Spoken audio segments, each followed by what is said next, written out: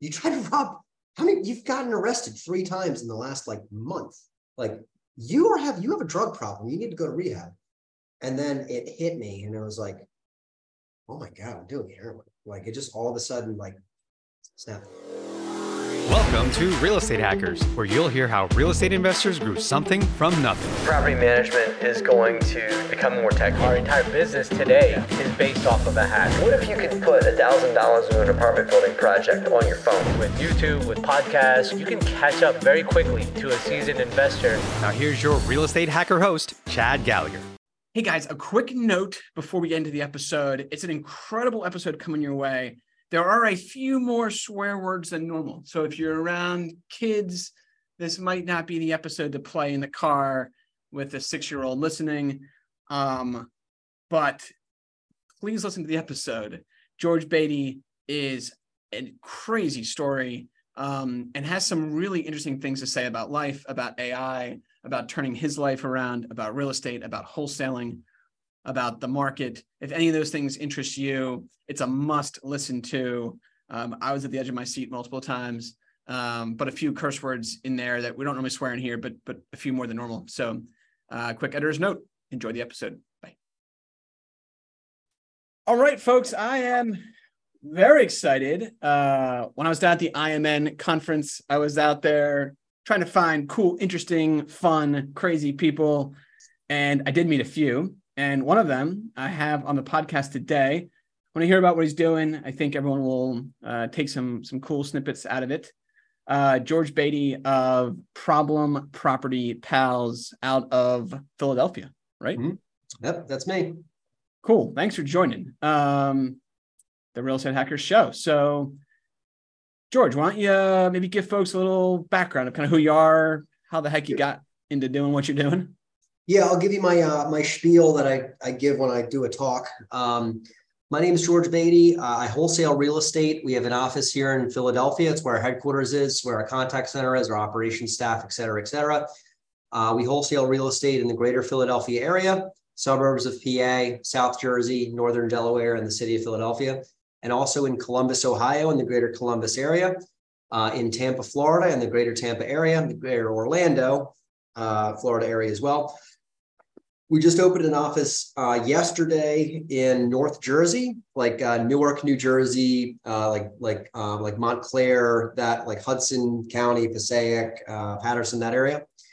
And next month, we'd like to open an office in Maryland, which we're currently hiring for acquisitions for, like the greater DC to Baltimore area. And we're rocking and rolling, man. We wholesale a decent number of single family homes in all of those markets. I've done probably 1,000 wholesale deals or something like that, maybe 800. I'm not actually sure how many. I got into this business in 2015 or late 2014. Used to sell windows and siding before this. And I dropped out of college when I was 18 and did not want to be a salesperson, but here I am and found my way into real estate somehow. And yeah, we're dialed in on wholesaling. We run an in-home, kitchen table sales model. That's what we do. We qualify and set appointments for outside sales reps who go in and do a presentation essentially at the kitchen table, where our goal is to one call close an owner of real estate, or subsequently close in a short period of time in the case of like multiple decision makers, like an estate or something like that. But our goal is always to one call close. So we filter our leads pretty substantially and scrub them pretty substantially before we put a sales guy in the house, and we're pretty damn good at it. So I'm proud to say that. All right, George. I was taking notes as you were talking. You got a lot going on there. Yeah. This will be fun.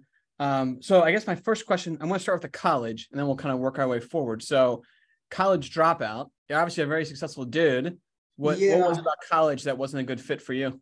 So this is going to end up coming up. So September, or really August of 2011, I was waking up in a holding cell in New Jersey, wondering why I couldn't stop doing heroin. Why my life was falling apart and why I kept getting arrested and also like what had just happened, right? And it was not the first or the last time I was in a holding cell. But Yeah, when I was 18 and I dropped out of college, I had a really serious drinking problem, and I had a me problem, and I had you know, I had a problem with drugs and alcohol and the way that I related to my own life and things like that. And I drank a lot and I did a lot of drugs, and I decided that and me and the college mutually decided together, just to be clear, that maybe it wasn't for me for now. I spent basically the time between I was 18 and 22. And I was getting high before that and doing bad things, but it got really bad when I was like 17, 18. And I, did a bunch of bad shit for years. And I tried to rob a farm. This is all a matter of public record now. And I tried to rob a pharmacy and got caught. I imported drugs into the country and not allegedly, and got caught. I shoplifted. I got 1 million public drunkenness charges. And between the age of 15 and 22, I got arrested 9 times, I think. One of those was the FBI. Most of them were like local cops and things like that. But, I did that. That's why I dropped out of college. I love learning. I still read. I read, depending on the length of a book, I read a book every week or two, probably, or at least most of it. And then I switch to new one because I still have ADD. But yeah, it just, that just wasn't for me at that time in my life. And I got clean right after my 22nd birthday. I went to a rehab near me here. I got out of rehab. I moved into a recovery house, and I wanted to go back to college to be a lawyer. And I couldn't, or, at least not at that time. And I barely got it. This is 2011. The economy was so fucked up. I barely got a job selling TVs for 100% commission. And I did not want that job. Didn't want it. I wanted a job at Burger King. I wanted something making $10 an hour. I wanted something where I could come up with $165 a week, because that was my rent in a recovery house, and also enough money to buy cigarettes.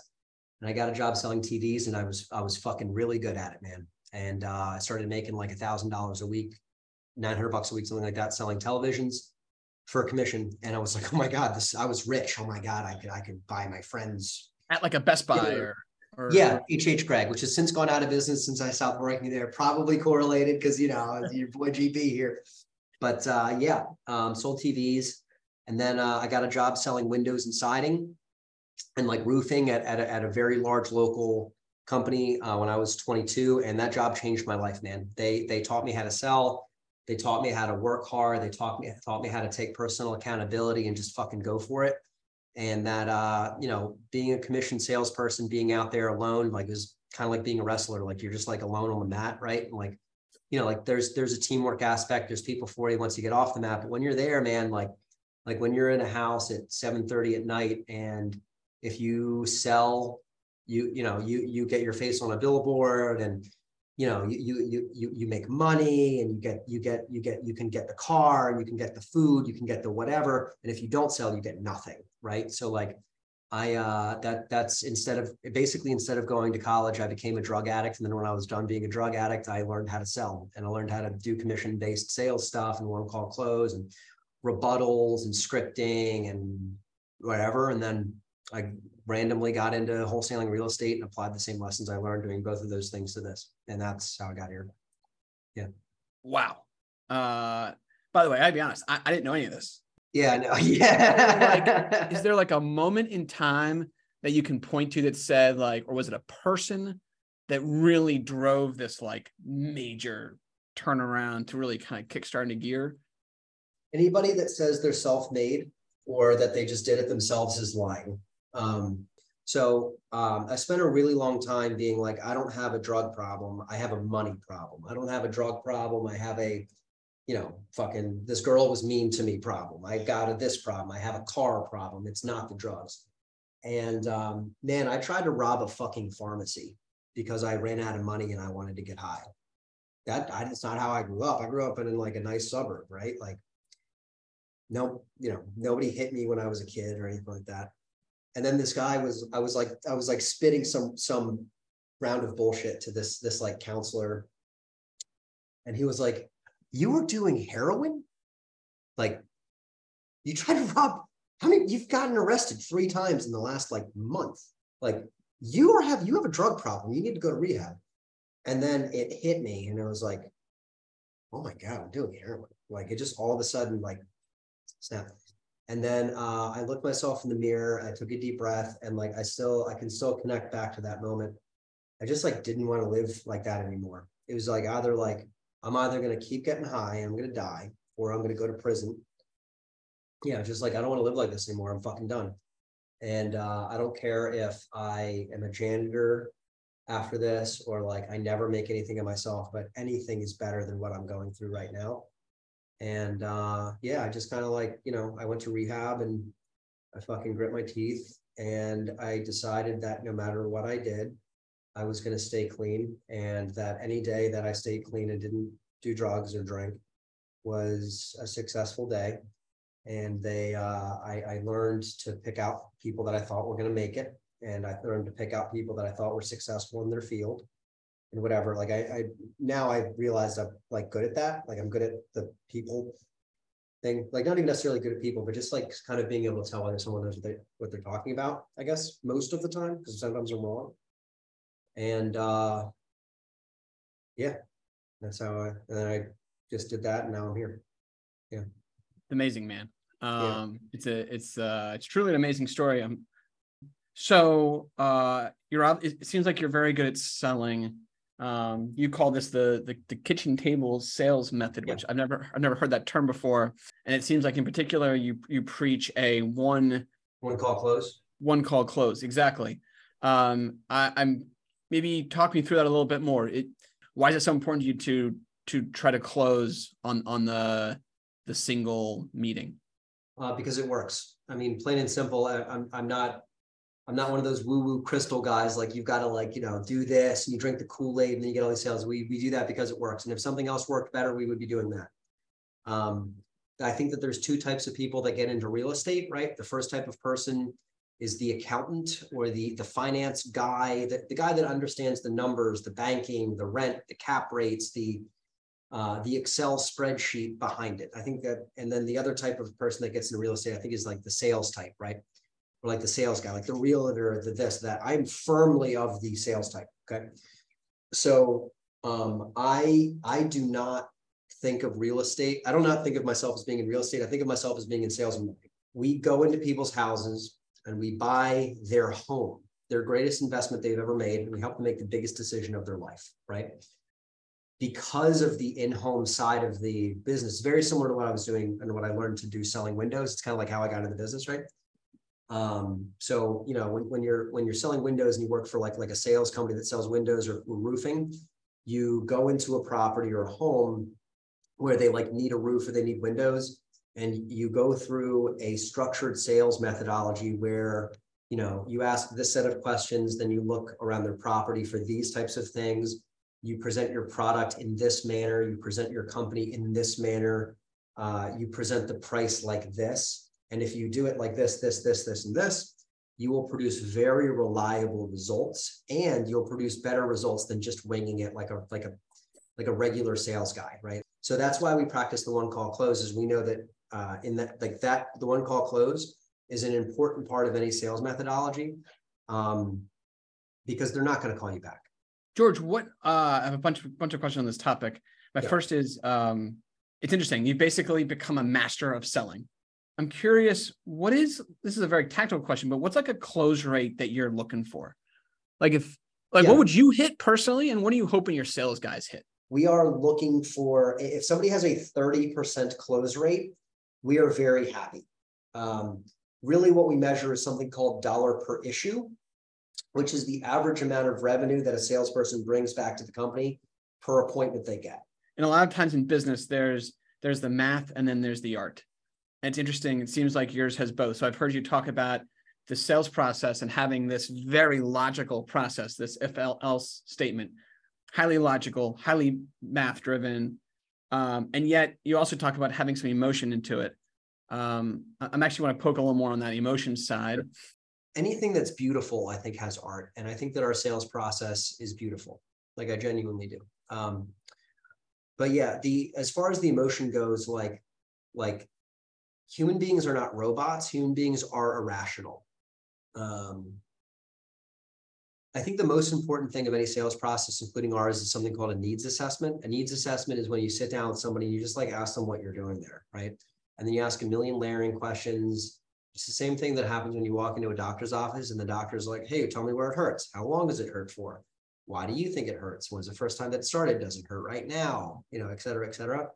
And you're ultimately looking for like a problem with sellers, but like we don't, like people don't want us to buy their house. They want a set of emotions or feelings that they think will occur if they sell their house. That's really what they want. I can't give somebody a playbook that covers every single circumstance that they're ever going to be in, like as a sales trainer. So, you know, there has to be some level of art. The same way, like a pitcher's pitch is never exactly the same. There's some magic in there, right? That's awesome. Has there been a couple things that you've done to break through the mold of just being the local wholesaler who knows West Philly and he just dominates West Philly, as opposed to, you know, you're in Tampa and Columbus and Baltimore now, and you know what, Newark. What's been that shift for you? Yeah, from the second I got into this business, it has been with the goal and intention of opening satellite locations in different cities with a centrally managed headquarters and lead generation. That has been the goal. That has been what I've been trying to execute on. And there is no secret. It's really hard. Like one of the biggest reasons I think that it's difficult and has been difficult is data, frankly. So like, you know, if you're the guy who does West Philly, like, yeah, you might know everything like the back of your hand, but I've always been the guy that like did the greater Philadelphia area. So as an example, one of the things that has come to be a very big deal is public record data. And like we have this big SQL database. This is connecting to how we use technology. We have a big SQL database that we plug all this public record data into, and we can query it. It's basically like a giant MLS system, like, you know, like Bright MLS where you are and where I am has the public record section where you can look up 123 Main Street and get some data on it.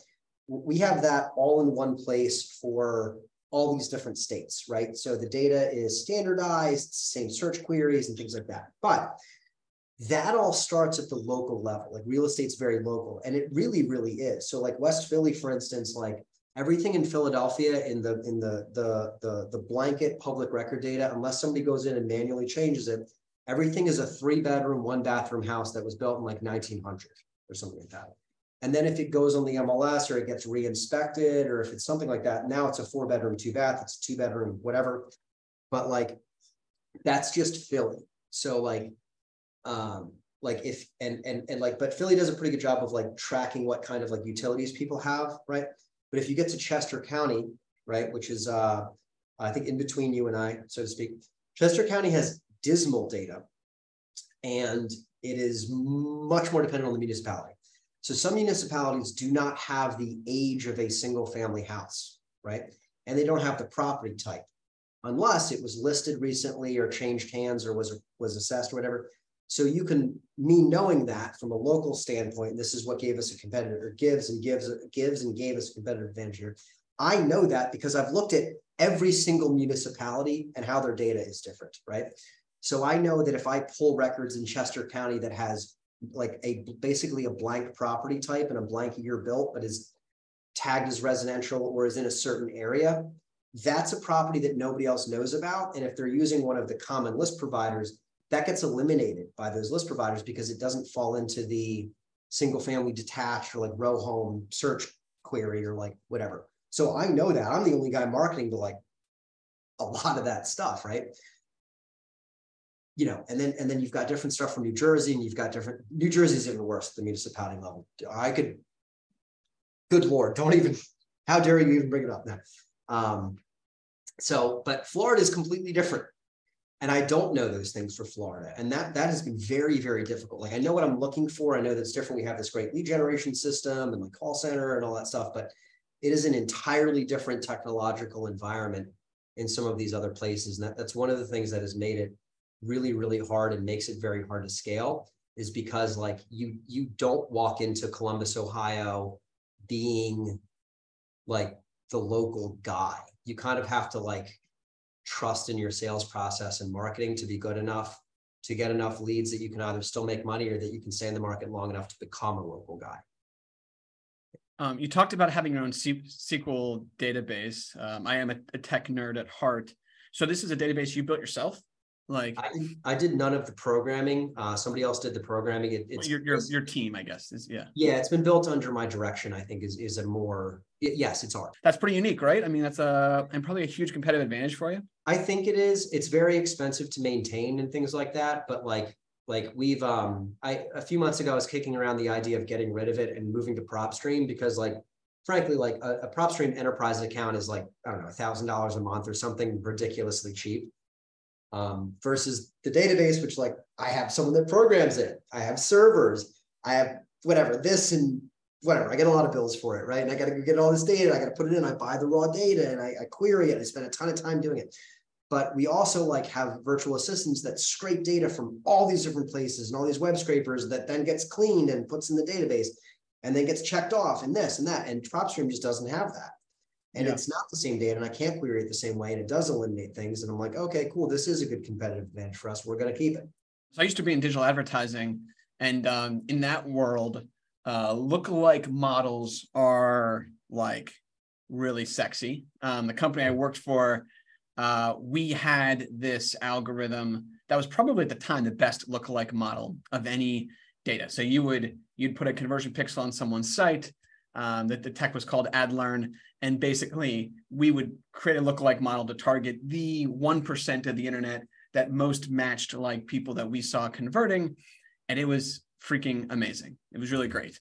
I feel like over time, you're going to have that. Yeah, I hope so. Are you seeing some of the benefits today or are you not there yet? You don't have enough? The short answer to your question is yes. There's some other cool software tools. We've been using something called obviously.ai, which is like a low code or like low or no code predictive modeling software, which is like really cool. I can use it as a layman.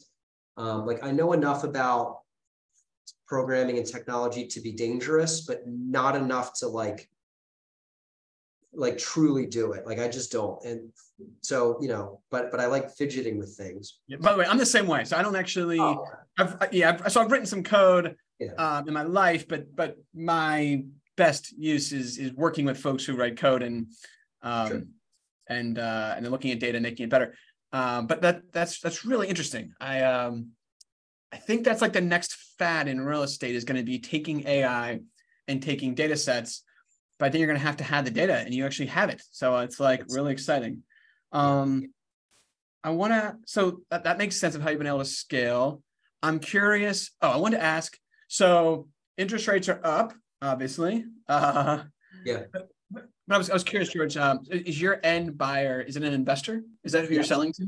Yeah, we sell almost entirely to flippers and landlords. Yeah. And so despite the higher interest rates, you know, a lot of investors have pulled back this year. A lot of institutional folks have pulled back. It seems like flippers are doing okay because the end retail value is still high. Are you selling more to flippers right now? Or you're still seeing? Great question. I can count on one hand the number of deals I have sold to an institutional buyer. I never had my whole business based around that. I tried to base some of it around it in Florida, but right when we started trying to do that, the market started shifting. I know a lot of wholesalers are gone. They washed out, they ran out of money, they're out of business. They have to pull their kids out of private school and return the car they leased, right? That sucks. That sucks. Like it really sucks. But they also put all their eggs in one basket and didn't look at the future. That's their fault. We almost entirely have sold to a mom and pop market. There is always mom and pop investors that buy stuff if you have a good enough deal, right? So many wholesalers got into this business in 2020, 2021 when it started getting popular on TikTok, I guess. I don't have TikTok. I don't watch TV. So it's all these kids are out there literally at wholesale, But yeah, like literally all these kids were out there wholesaling. And like for a while there, depending on what market you were in, you could just write up a deal for whatever somebody was asking for it. And you could make $5,000. by accident. Like wholesaling is not normally like that. Wholesaling is usually like really hard. Like the lead generation is expensive and difficult. You have to do all these different things and you have to qualify them. You have to call people back right away, at least to do it in volume. Like you can do a deal here and there with like nothing, but like, it's like hard, it's not a get rich quick scheme. So I came up in this business back when it wasn't so easy. So now that it's back to not being easy, I'm happy because less competition. This market that we're in right now is what I am used to. I am used to a 2016 to 2018 type market. That's like how I came up in the business. So I like it. Our units are up. Like, yeah, are there some deals that like a couple of years ago would have sold for another 30 grand? Yeah. But like, it's also way easier to get leads right now. I would rather be able to get leads easier than be able to sell all my deals for over ask, because I don't know. It's just to me a very clearly like it's safer, more certain, more scalable, more everything to be able to get more leads. What are you hoping to make per deal? Like 10K or is 25? Yeah, 25. Wow. Yeah, 25, 26 is the company average. Wow. Florida, the Florida deals pull that average up a little bit, but we do a lot of like really healthy transactions here in the Pennsylvania area, assignment fee wise, and in Ohio. Our average sale price in Ohio, I think, is like 28, something like that. I'm not sure what it is off the top of my head. It's like 26, 28K. George, I ask every guest the same question. Something you are excited about from a tech perspective? I am both excited and terrified of ChatGPT and all of the different things that it can do. I think that in general, being mediocre in whatever business that you do is you're going to be obsolete. Mediocrity will be obsolete soon. And I think that that's really scary because you don't know if you're mediocre or whether you're good until you're in the arena. And I think that the potential for very dangerous social and political change as a result of many people's livelihoods being obsolete in the next 10 years is, I think human beings, generally speaking, don't like change. And I think a lot of change is going to occur. And I don't know how that will affect everybody. I'm curious, your own company, it sounds like you think AI may disrupt wholesaling? I don't see why it couldn't. I mean, look, like wholesaling is so fragmented. But it sounds like, just to go one level deeper here, it sounds like where you first are going to try to start using AI is to figure out which properties to go after. Am I right there? No, I think that that's already here. I mean, like there's a company called Likely.ai. I forget the founder's name, but I spoke with him a while back. He'd be a great guest for you, by the way. Really, I think his name was Brent, something like that. Or Brad, maybe. Really sharp guy. I remember talking to him like back in 2019 about predictive modeling, and the second I talked to that guy, I was like, well, I'm not starting a predictive modeling company because fucking these guys are good at it, right? Like that's already here. Like if you talk to these Wall Street guys like that have to deploy $500 million on single family real estate, like they already have the algorithms. Like if you've seen these guys buy boxes, they're ultra specific, right? They're almost down to the house. Like they have a list of houses somewhere that they'll buy, and it's whatever, millions of houses long. And then they have a list of houses they won't buy. That's here, right? I mean, on the people side, like there's different like public records you can grab for like likelihood to sell. But I mean the people, like up until ChatGPT came out, like you could tell if something was a chatbot, but like I'm not so sure that you can anymore.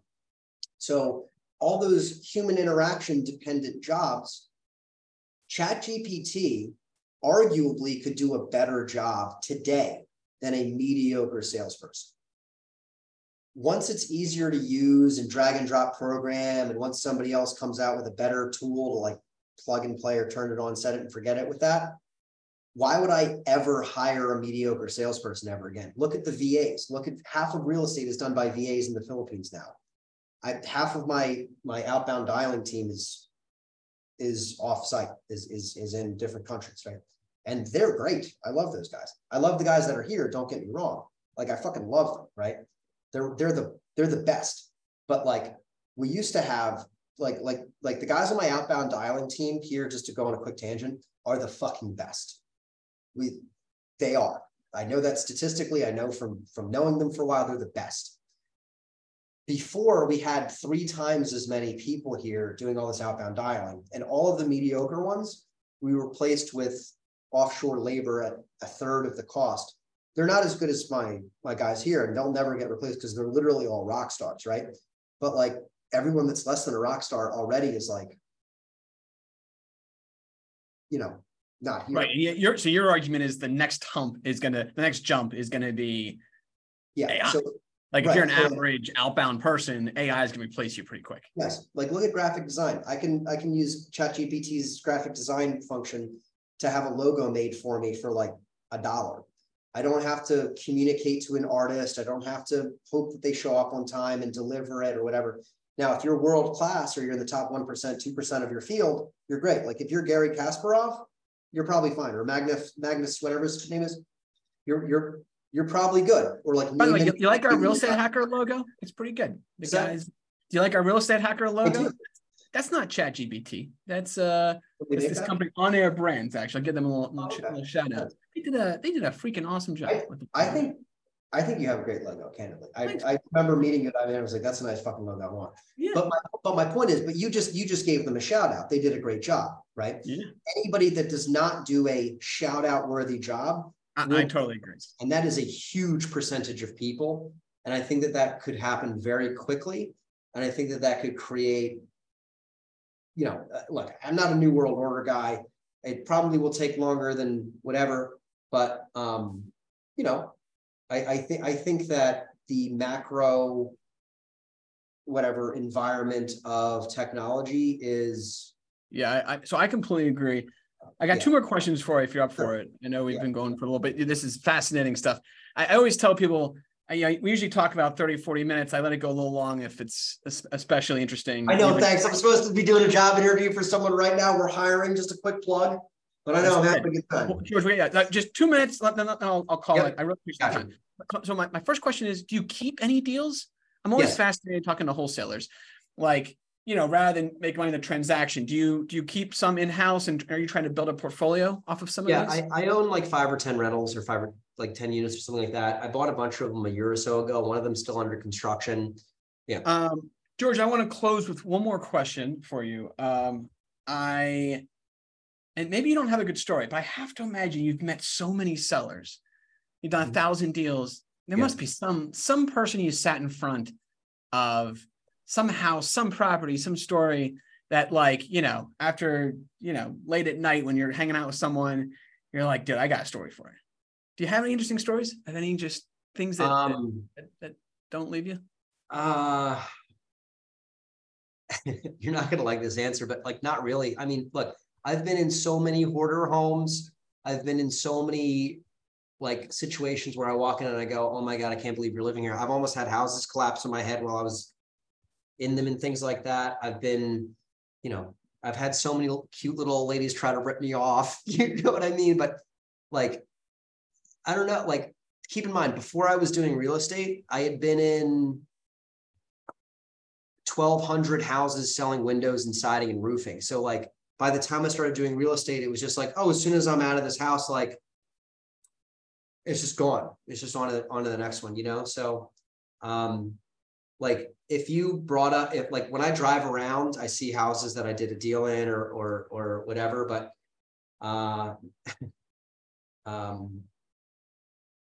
the stories I remember are all make me sad. They all make me go, wow, this is a really unfortunate situation for someone to fall in. And I'm genuinely sad that it happened. Like dogs fighting in the backyard, or, stuff with animals or kids, that stuff. That's really the only stuff I remember. Yeah, I mean, it strikes me like you're on a mission, and that you're just so focused on the deal that some of these external things, you almost focus them out. Yeah, I mean, I haven't been in a house to pitch to a seller in a year or two, so like that's probably part of it at this point. But yeah, man, like this is my life. This is what I do. I'm on a mission to advance, advance the human race. And this is how I've chosen to do it. I provide people an opportunity to have a job where their own merit can dictate how much money they make, and they can change the trajectory of their family and their genes and their whatever else, right? Like, that's what I do, right? Well, look, man, I'm inspired by you. Thank you. I'm not looking for a job, but if I knew someone who was, I will send them your way. I'm convinced that you're a stud to work for. And I don't say that to many people that come on the show. Really inspiring story. I'm glad your life turned around. I mean that. This episode's been fascinating. I know the audience will be really interested. I know people are going to want to reach out to you. It sounds like you're not a big TikTok guy. You don't watch TV. I have a Facebook account. You can friend me on Facebook, send me a message there. I'm very easy to find. Just type in my name. My email address is george@problempropertypals.com. If you can remember Problem Property Pals, it's just my first name at. I wrote a book. You can buy my book. It's on Amazon. If you type in my name into Amazon, it'll show up. It was a bestseller for a while. I'll have you know. It's like an autobiography up to like 2017, I think, 2018. It tells some of the stories from back in the day, and like how I got clean and things like that. But I'm findable. So yeah. George, man, hey, thanks for coming. I know I kept you long. I really appreciate it. Thanks for having me. Awesome story. And let's talk again soon. Absolutely. Yeah, I'll see you, Chad. Cheers. See you, bud. Take care. Bye. Thanks for listening to this edition of the Real Estate Hackers Show. If you've not yet become a member of Real Estate Hackers, you can do that for free at realestatehackers.com. Get access to all the amazing real estate hacker deals from incredible vendors, on a ton of content and materials for you, the investor. You can follow Real Estate Hackers on Facebook, Instagram, YouTube, and TikTok. If you can give us a 5-star review for the podcast, I would personally really appreciate it. We read every review, and thank you so much for helping us grow this community for you, the real estate investor.